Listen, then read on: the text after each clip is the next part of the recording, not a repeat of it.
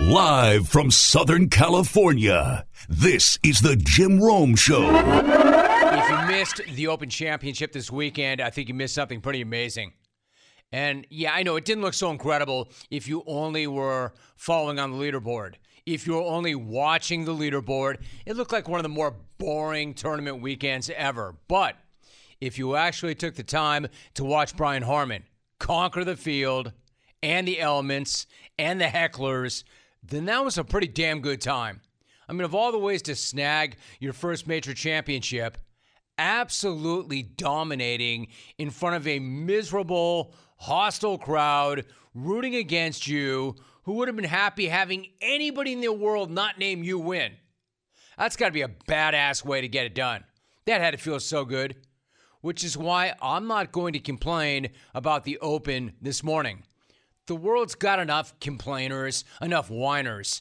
If you want to pout that was not competitive enough, or that it was too slow, or too boring, or there were too many commercials, or that Rory never had a chance, or that the time difference was a big pain in the ass, or the waggles. Of course, the waggles.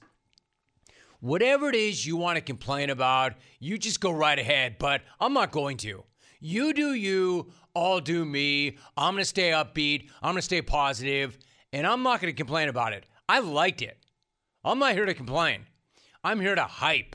I'm here to hype Brian Harman because this dude went full legend on the Brits over the weekend. And to me, it was entertaining as hell because they wanted this guy to lose so badly.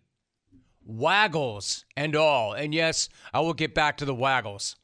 But there really is something special about those rare situations when absolutely nobody in the gallery wants to see a dude win. In fact, everybody in that gallery wants to see that guy lose. And then not only does he win, he essentially laps the field. It was never in doubt for Brian Harman, which meant that the entire day was torture for a lot of the fans in attendance. I don't know why these people hate Brian Harman so much. I don't know when it became a thing for fans at the Open to openly root against a dude, at least to that extent, especially a dude playing the best golf of his life, putting on an absolute clinic, not disrespecting anybody at all, and trying to chase down his first major at age 36. It's a good story. But apparently, they didn't want that good story. Apparently, they don't like underdogs as much as we do. I don't know. Maybe it's got something to do with those plucky colonies and their stunning upset. Or maybe they really wanted their guy, Tommy Fleetwood, to win. I know Big Head did. He hit that guy. Or maybe they wanted Rory to finally break through, beat back all the demons, finally get his. Essentially, I would say they wanted anybody except Harman. Look, I know that Harman is not really anybody's favorite golfer. Although this dude is flying up my list right about now. I mean, seriously, you booed this dude on the first tee. They booed this guy on the first tee. When have you ever seen that? Who does that? On the tee from the USA, Brian Harman.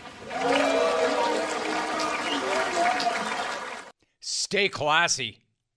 Very classy. And that's only the tip of the iceberg. Apparently, my dude was getting heckled the entire weekend. Saturday, he heard things that he later said were, quote, unrepeatable.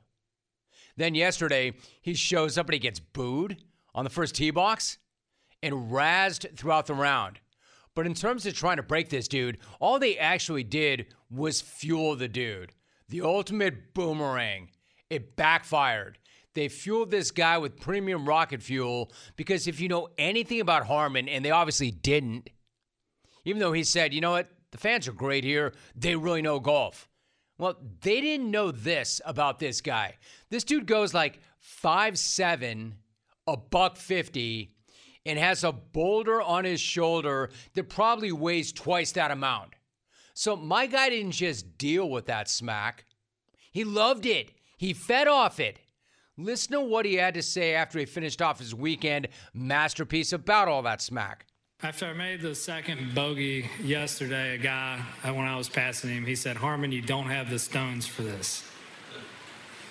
That helped. That was the motivation? Yeah, that helped a lot. I think he was anyway, that helped. I mean, it just helped snap me back in, like, I'm good enough to do this. I'm going to do this. I'm going to go through my process, and the next shot's going to be good.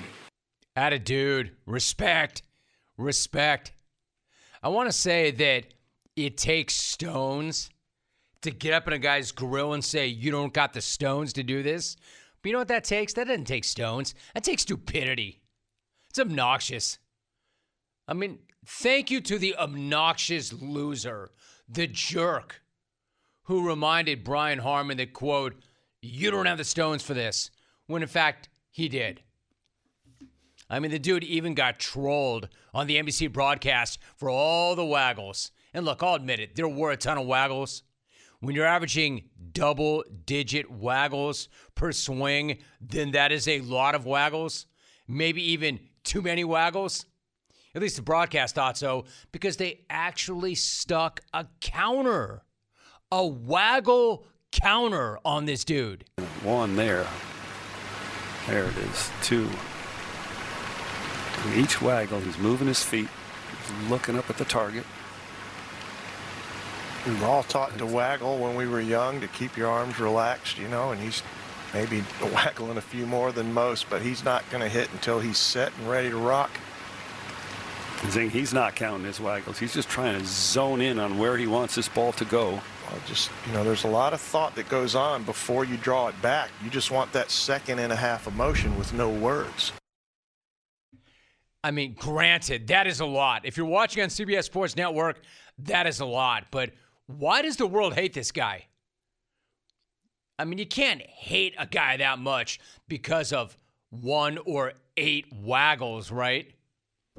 They're sitting there counting them out like LeBron. Not 1, not 2, not 3, not 4, not 5, not 4, not 5, not 6 waggles, not 7. Waggles. Look, that part of it I get, sort of.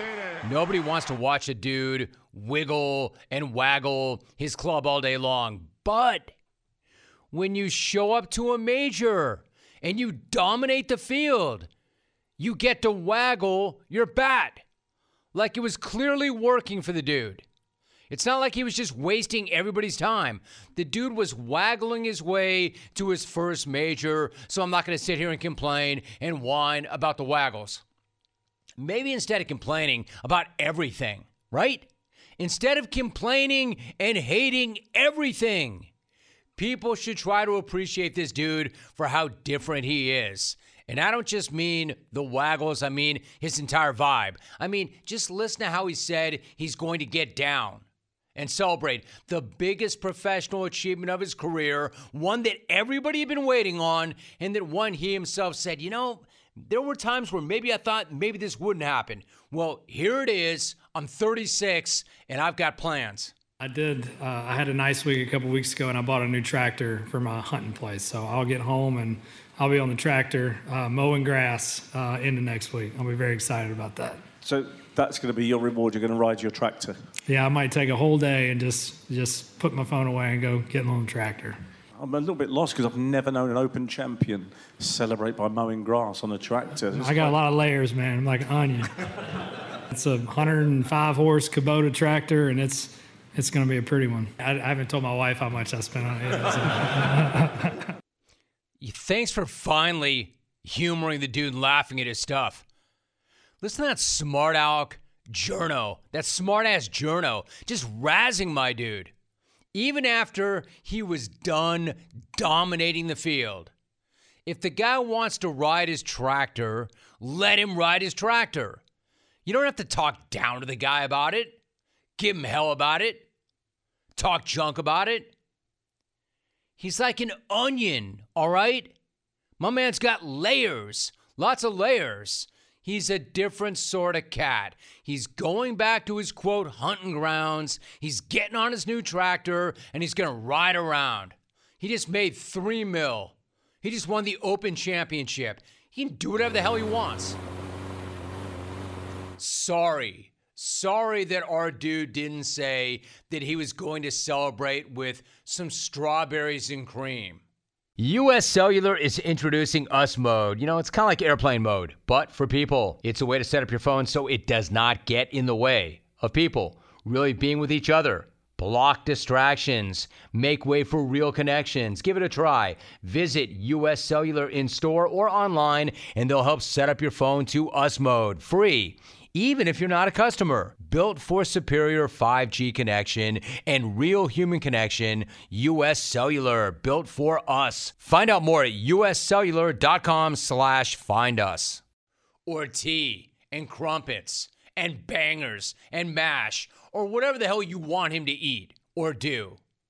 Bad enough you did everything you possibly could to get this guy to lose, and now you're telling him how he can and can't celebrate.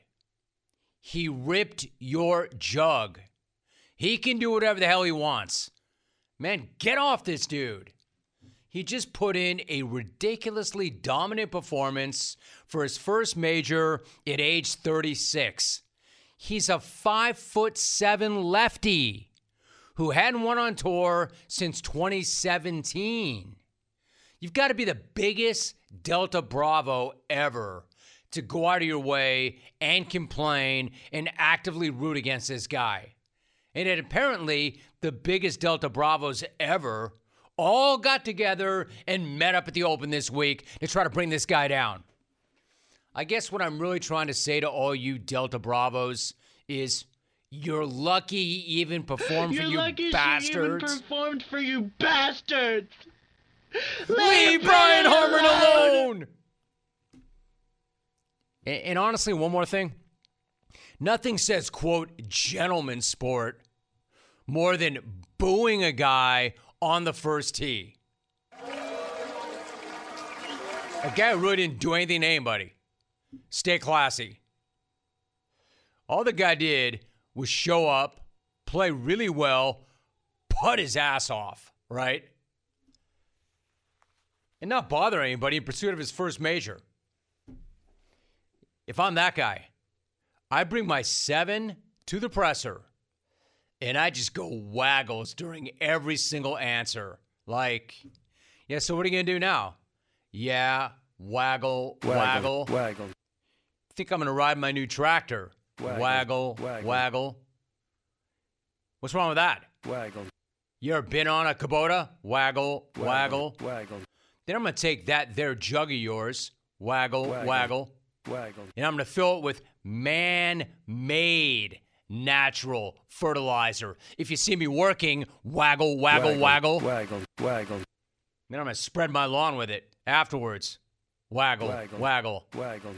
Then maybe mix in a little snack. I don't know. What would y'all like to see me eat? Oh, fish and chips.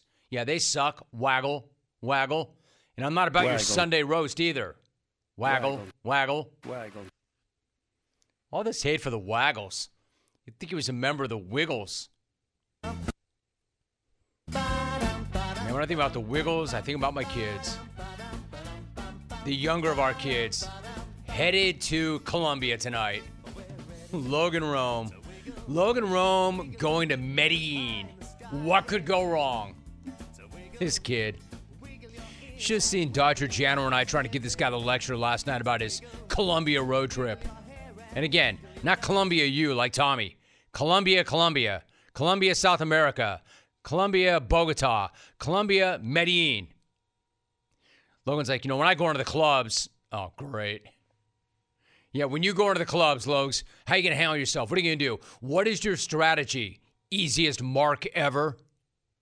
Waggle. Pop, I'm just going to hold on to my drink the whole time and never let it go. Good strategy, son. Good start. Waggle. 1-800-636-8686. That's going to be I love a guy. Going to ride your tractor. Again, 5'7", $150. Like everybody in the world rooting against him. Didn't give a damn. And the thing that spurred him on was somebody getting up in his grill saying, Harman, man, you do not have the stones. I'm a little bit lost because I've never known an Open champion celebrate by mowing grass on a tractor. Good. He's different. Different is good. Different is good. Now you do. Now you do know. I mean, could you disrespect the guy anymore? I've never known an English champion to celebrate by mowing his lawn. That's going to be your reward. You're going to ride your tractor. Yes. Yes, that's what I'm going to do. How the hell should he celebrate? Dude, could you sound any more arrogant or condescending or judgmental? Because I've never known an Open champion celebrate by mowing grass on a tractor. Oh, okay. Well, why don't you tell me how I should celebrate? Let me know. You're just a little lost? You sound like more than a little bit of a jerk. I'm a little bit lost. You're going to ride your tractor. Wow, bro. Big Ben? What if I were to tell you Big Ben is just another clock? I mean, what if I were to come up in here and go, you know those double-decker red buses? Obnoxious, man. Why do you need 2 levels? What, one bus wasn't enough? You had to glue another bus on top of the first bus? Leave the guy alone, man. I got one for you. Super arrogant, over-the-top journo. I got one for you. You know, the Beatles? Totally overrated. Waggle. Totally overrated. Nobody here even gave a damn when they showed up. These were crocodile tears, fake tears. Nobody was screaming. Man, respect this guy. The jug is his. Discover credit cards do something pretty awesome. At the end of your first year, they automatically double all the cash back you've earned. That's right. Everything you have earned doubled. All the cash back from eating at your favorite restaurant doubled. All the cash back from that trip where you sort of learned to snowboard also doubled. And the best part, you don't have to do anything ridiculous to get it. Discover does it automatically. Seriously, though. See terms and check it out for yourself at discover.com/match. He is Jim Trotter. My man, Jim, it's great to have you back. How are things? Good, Romy. How you doing? Good, dude. Good. How about you, Jim? I got no complaints, man. None. Listen, bring me up to date really quickly. So you moved on from NFL media to The Athletic. You and I have not talked about that. What was that transition like, and how do you like it there? You know, it was a little surprising at first because, you know, the NFL media senior VP of talent had told my agent that the expectation was that I was going to be brought back. And then after the Super Bowl, where I questioned Goodell, all of a sudden it was they weren't sure. And then after that, it was, no, we're not going to bring you back. So there was an adjustment period there. The beauty of it was that I ended up landing at a place where I couldn't be more happy from the standpoint of I've got some freedom back, I've got my voice back, and I'm working with some tremendous people. So for me, I'm excited about what's to come. Good to hear it. Jim Trotter joining us. I'm happy for you, Jim. Good to hear it. So NFL Network reports that running back Nyheim Hines suffered a significant knee injury in a jet ski accident. He's expected, Jim, to miss the entire season. How big of a blow is that to Buffalo? No, it's definitely a big blow. I mean, one of the things with that offense you want is to get more balance out of it. And he was a guy that they were counting on. So from that standpoint, when I look at Buffalo, you know, Romy, truthfully, there's a lot of internal things that have to take place that have to show improvement. Starting, number one, the relationship between Josh Allen and Stephon Diggs, which we know at the end of the year was not great from the standpoint of all of a sudden it appeared that Josh Allen had forgotten that he had an all-pro wide receiver over there that he could get the ball to. So, you know, we've seen some of what went on this offseason. I think they have to mend that relationship, including, you know, with the offensive coordinator as well with the play calling. That's first and foremost for me if they're going to do anything. But for Buffalo, defensively, you know, what are they going to get out of Von Miller? He was supposed to be the missing piece last year. He gets hurt. We see that they're not the team or the defense that we thought they were. Now Leslie Frazier is gone. So there are all these internal issues. And then beyond that, the division has gotten much better. So, you know, whereas a year ago I was one of those people predicting that the Bills would be the AFC representative in the Super Bowl, I'm not even so sure they're the favorite in their division this year. Jim Trotter joining us. Speaking of the division, social media, Jim, is eating up Aaron Rodgers and the plays he's making at Jets camp right now. Hard Knocks even got themselves video of a practice fight. There's all this buzz. Personally, I think they're the most intriguing, interesting team in the NFL, but entertainment is one thing. Being a legitimate Super Bowl contender is another. Do you think they're that? Yeah, I do. Here's the thing first about Aaron Rodgers.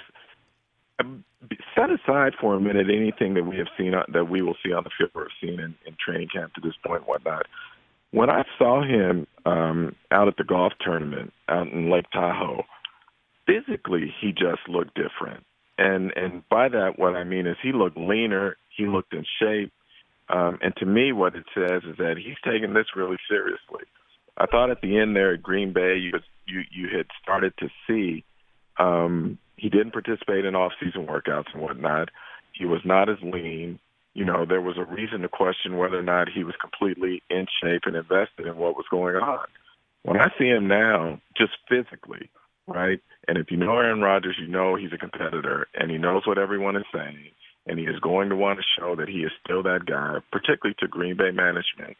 From that standpoint alone, I think that they are going to be much, much better, and I think he is going to be much, much better than he was a year ago.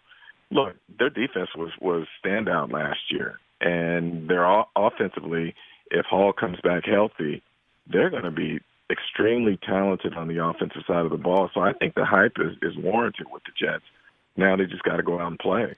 I think you're right. I think the guy looks amazing. I think he looks amazing physically, and I like everything I'm hearing from him as well. Jim Trotter joins us.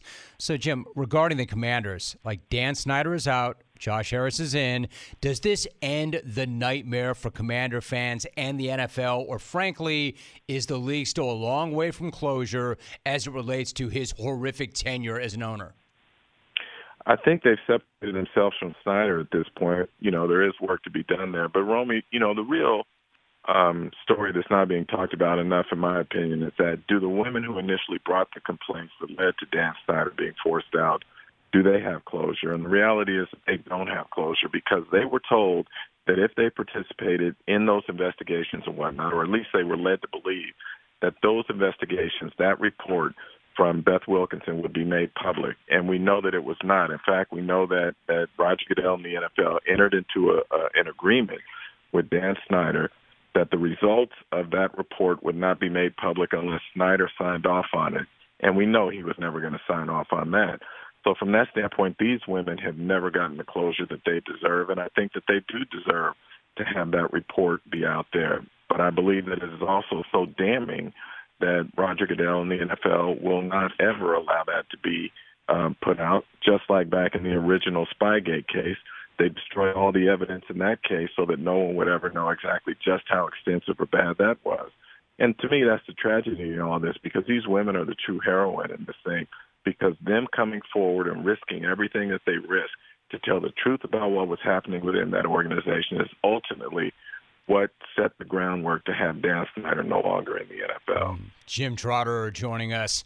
So, Jim, moving around, you wrote an interesting piece for The Athletic recently titled, "What Makes a Hall of Fame Coach?" I think that's a really interesting question. So what is the answer? What's it take for a coach to get to Canton? Romy, the reason I wrote that column is because everyone has a different opinion on it. And so I don't know that you can say there are hard and fast rules or guidelines that should be in place here. It's so subjective. Look, the reality is, if we say it's all about Super Bowls, and that's what I was told when I first got on the committee nearly 2 decades ago, I look around and I see there are like 4 coaches who have won multiple Super Bowls who aren't in the Hall of Fame, some of whom have never even been a finalist for the Hall of Fame, whether it's Mike Shanahan or it's George Seifert or it's Tom Coughlin. You name you take your pick. So from that standpoint, it can't simply be just about Super Bowls. And so we look at the other side, and we have guys who have never won a Super Bowl, Marv Levy and Bud Grant. They're in the Hall of Fame. So now I look at guys like Dan Reeves, who was 0-4 in a Super Bowl. I look at Marty Schottenheimer, who never got to a Super Bowl. But do I hold it against him that Ernest Biner fumbles going into an end zone? Do I hold it against him that Lynn Elliott missed 3 short field goals in a 10-7 loss in the playoffs? those sorts of things are factors as well. I mean, Marty, to me, was one of the great coaches in the NFL, regardless of the fact that he never got to a Super Bowl, because I can't put that completely on him as a coach. But I also know there are other coaches who have won Super Bowls who I don't think were in his class. And I wonder if he had some of the talent that those clubs had in terms of at the quarterback position, would he have won a Super Bowl, or would he have even gotten to a Super Bowl? So is it about winning percentage regular season? Is it about winning percentage postseason? Is it about Super Bowls? Is it about just making Super Bowls? Is it about impact on the game? All those sorts of things are questions that I don't know that you can wrap it all up so cleanly and simply and say this is what a Hall of Fame coach is. But I'm here for the discussion, and that's why I was excited to see that the Dan Reeves and Marty Schottenheimer had at least made it to the semifinal round, and I'm hoping that they get into the finalist round just so we can have that discussion and try and figure out maybe what exactly is a Hall of Fame coach. Jim Trotter, my guest. So, Jim, one last thought. When you look at the Zoom call organized by Austin Eckler and the running backs talking about their plight, bottom line this, now I've got about 90 seconds. Do you think that either Saquon Barkley or Josh Jacobs will miss any regular season action? No, I don't. I think they'll show up before week one and get their money, because they can't make that money up. But look, the reality here is, Romy, all of these Zoom calls and whatever, they mean nothing because the players gave up their leverage in the collective bargaining agreement. Well, basically, they threw first-round running backs under the bus and allowed teams to tie them up for up to 8 years. A lot of things come to mind, right, when you look at DK Metcalf. Look at him. What do you think when you look at this guy? I mean, monster is the first thing that comes to mind, and I mean that in the best possible way. This dude's a behemoth. I mean, not exactly a secret. This dude is famous for being ridiculously shredded.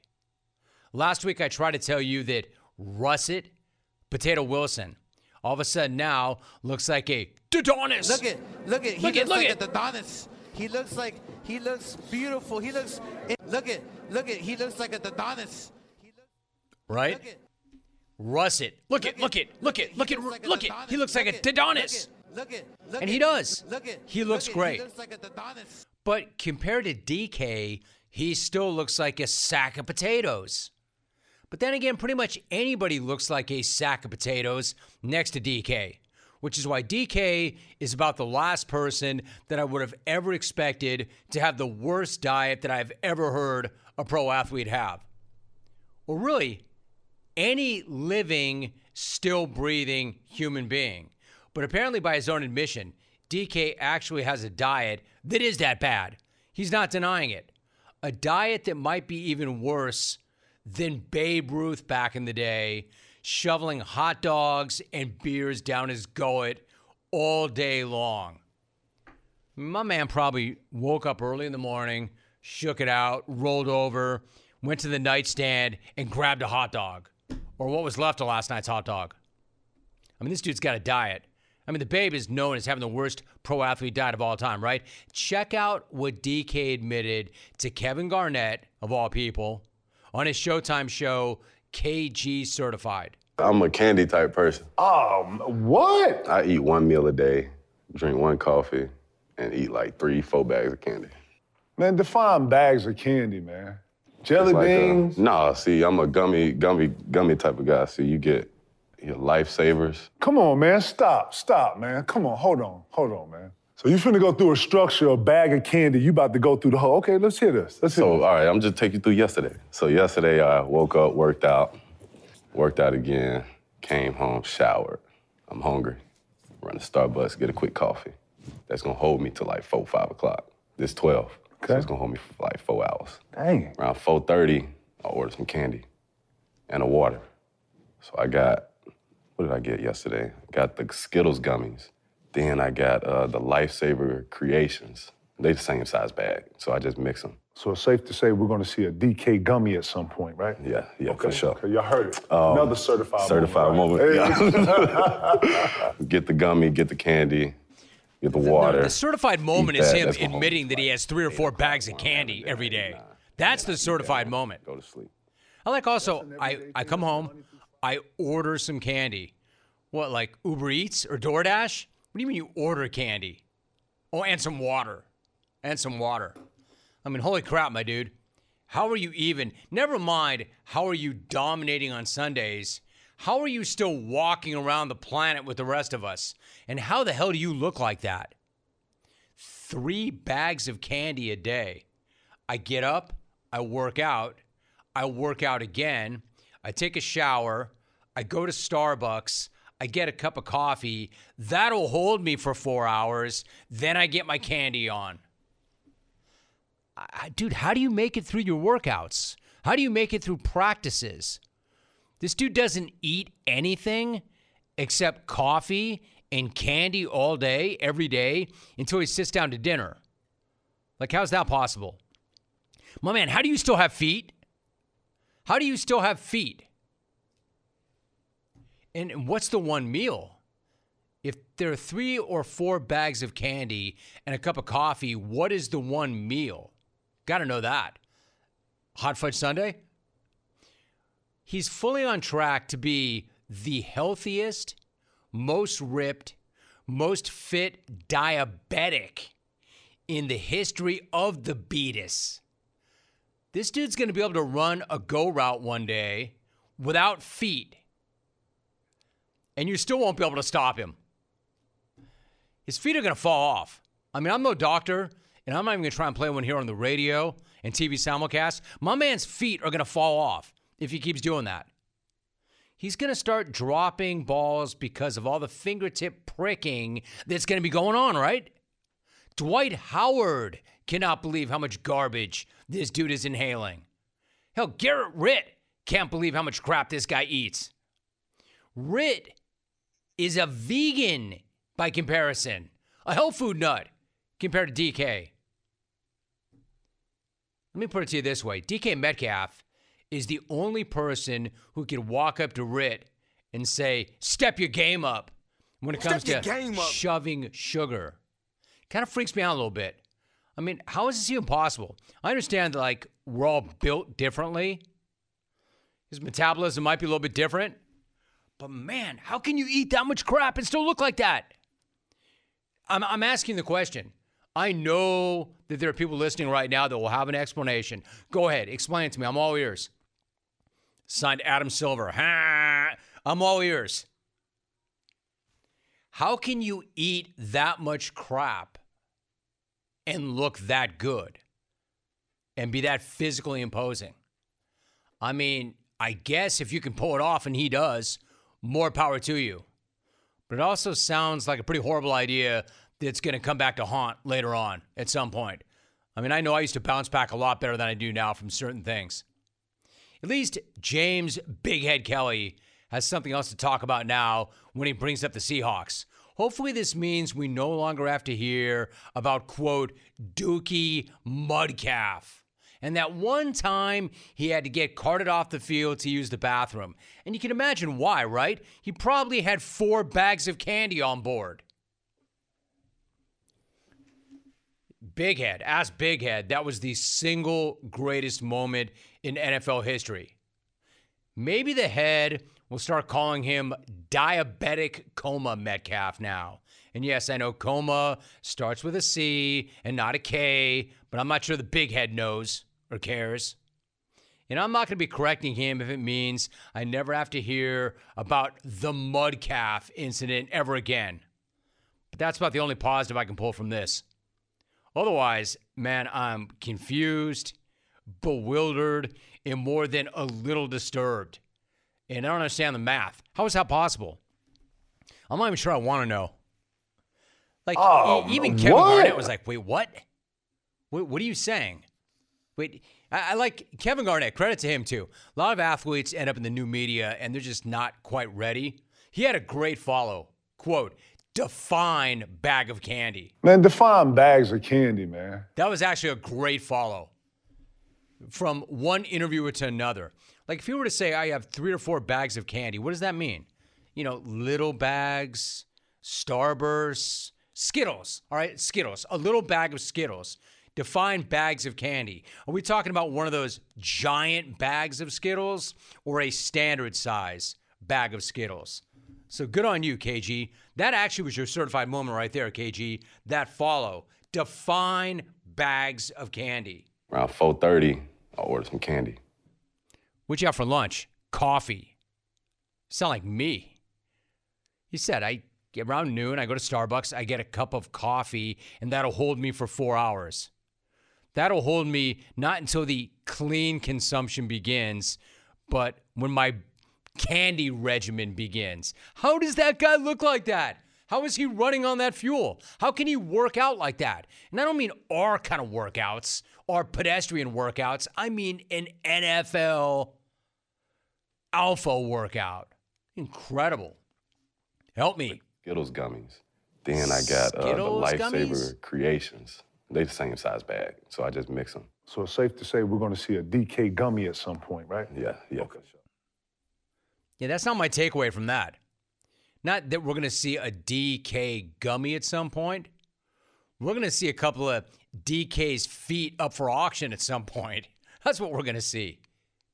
You eating candy like that, huh? Yeah. I'm a candy eater, yeah. I love the conversation, though. Like, he's just owning it. Yeah, man. I'm a candy eater. And KG's just checking him like, dude, you eat candy like that? Yeah. Yeah. Dwight Howard used to also. What? That's funny. Hey, Rome, DK hits 3 bags of candy with his meals. Those are rookie numbers. You tell that kid to step his game up and get back to me when he's crushing at least 5 bags of M&Ms. Signed James Larden. I don't think he's eating him with meals. I think they are his meals. What? Andy Staples is my guest. Andy, it's great to have you back. How are you? I'm doing great, Jim. How you doing? Good, good. So first things first, you recently entered the professional transfer portal, joining On3 earlier this month. What can you tell us about that platform and what you're doing for those folks? What's it been like so far? Well, I got a hell of an NIL deal coming. That's what the first thing. Good. But no, On3 is a company that just covers college football and covers it better than anybody else. We cover from recruiting to the once they get on campus and the games, and we've really dove into the NIL stuff. And I think it's a company that's very young, but backed by the people who made Rivals what it was, made 24/7 what it is. So they know college football, but they're more geared toward where college football is going because, as you can tell, the sport is in a great period of change. So we're going to be ready to cover all those changes. Andy Staples joining us. Listen, one quick follow. Not that you didn't always get after it no matter what. You're one of the best there is at what you do. But I think about these things quite a bit, especially where I'm at in my life. Are you rejuvenated by that challenge? Are you energized by that challenge? Yeah, it's great. And it's moved from primarily writing to primarily doing shows. And it gives me a whole new respect for guys like you who put together a bunch of shows daily and just the grind of it, because I'm sitting here thinking, okay, what do I have to do next week? I got to book this guest, got to have this person ready, and it is a challenge. So the fact that, and this is the thing I've always loved about you, Jim, is you are so prepared for every single guest you have on. Like that's what I keep telling myself is just prep like Jim for the guest, and I'm gonna be okay. I appreciate you saying that. You also have things that I don't have or things that you can't teach, but that's what it is, man. It's preparation. That's where there is separation in the preparation. I've always believed that. Andy Staples is joining us. All right, so let's talk about some of the things that you're sure to talk about on your programs. What about Georgia football? Let me start right there. You know, we're talking about a team that had 10 guys go to the NFL draft this year, yet, Andy, they're still favored to win their 3rd consecutive natty. Do you see them pulling it off? Are they that deep? They are that deep, but math says and history says it's going to be hard for them to win the 3rd in a row. The last time a college team three-peated as a national champ was 1936. It was Minnesota. And you think about all the really good teams that have come along. You had the mid-'90s Nebraska teams where the 96 team, like if they hadn't scheduled Arizona State early in the season, they might have had a four-peat actually because they wound up getting a piece in 97. Those USC teams in the early 2000s. The Alabama team, they win 2011, 2012, and then the kick six happens. Now, they might not have even beaten Florida State that year. We don't know. But it's just so hard. The thing with Georgia, though, this year that's interesting is their regular season schedule is, especially as SEC schedules go, not that big of a challenge. They were originally going to play Oklahoma in a non-conference game. Because Oklahoma's moving to the SEC, the conference said, hey, we're going to have one of these games be non-conference and then the return game be a conference game. So we're just going to wipe that from the slate. So now Georgia's got a fairly weak non-conference schedule, weak for the conference schedule, and you're looking at a team that's going to be favored in all 12 games. Are they going to be ready when they get to the SEC championship game? It's sort of how we think about Ohio State when they get to the Michigan game. Have they been challenged enough, or are they going to be ready to play a team of this caliber? All right, so as you're learning about this when you do your shows, you just said about 5 or 6 different things that I could follow you up on, but why don't I just do the last one? Andy Staples, my guest. What about Ohio State? Big Ten Media Days were underway, and you've got Michigan, you've got Ohio State. They're projected to be the class of the conference once again. Now that Jim Harbaugh has broken through with back-to-back blowout wins over the Buckeyes, is there any pressure on Ryan Day in Columbus? It seems absurd to even ask the question when he's got a winning percentage of nearly 89%, but is he feeling the pressure after back-to-back blowout losses? There definitely is pressure on him, and there would be more if they hadn't played as well as they did in the Peach Bowl. Because remember, if Ohio State gets one more stop in the fourth quarter against Georgia in the Peach Bowl, we are probably talking about defending national champ Ohio State. And that looks very different on the resume. The problem is he's still 0-2 in his last 2 games against Michigan.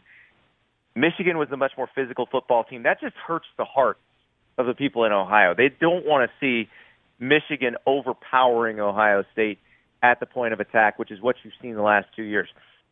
It feels like Michigan is built to play Ohio State in November. It feels like Ohio State is built to, when you get on a carpet in an NFL stadium in the college football playoff, be very competitive there. Ohio State, in the system that's coming, can still win national titles that way. That's still not going to satisfy people. You got to be able to beat Michigan. And so really what they need is that defense to get better, stop giving up so many big plays. Offensively, they're going to be fine. Marvin Harrison Jr. is the best receiver in the country, might be the best player in the country. We'll see who winds up a quarterback, probably Kyle McCord, who was Harrison's high school quarterback.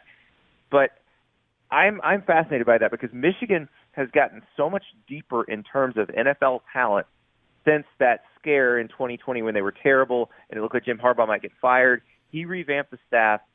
They're a lot deeper than they used to be, and this is a much bigger hill for Ohio State to climb. I think that's a really interesting analysis. Andy Staples is joining us. Speaking of defenses that have to get better, you have Lincoln Riley, right? He comes to USC, immediately transforms them. You get the Heisman winner in Caleb Williams, projected to go number 1 overall in next year's draft. But defensively, Andy, considering how porous they were defensively, how much better do you expect that defense to be this year for a team that's picked to win the Pac-12? I think it has to be better, Jim. And you look at some of the body types they took out of the transfer portal, and it does feel like they understand what they were missing. I mean, one thing, Lincoln Riley as a head coach, he's done everything well except recruit really good defensive players. He's always had good offenses. He's always had incredible quarterbacks. But in terms of NFL-bound, first-round type defensive linemen, they haven't been able to get those guys. So this year, out of the transfer portal, they get Anthony Lucas from Texas A&M. They get Bear Alexander from Georgia. These are guys who would have played at those schools and would have played big roles. They just wanted to transfer. And I think that's going to make a big difference for USC because that's a body type they did not have before. These big defensive linemen who can move that Georgia always has, Alabama always has, Ohio State always has. So that's what USC's got to do better with. And they retained Alex Grinch as the defensive coordinator. I think there's a lot of pressure on him this year because we know they're going to be able to score.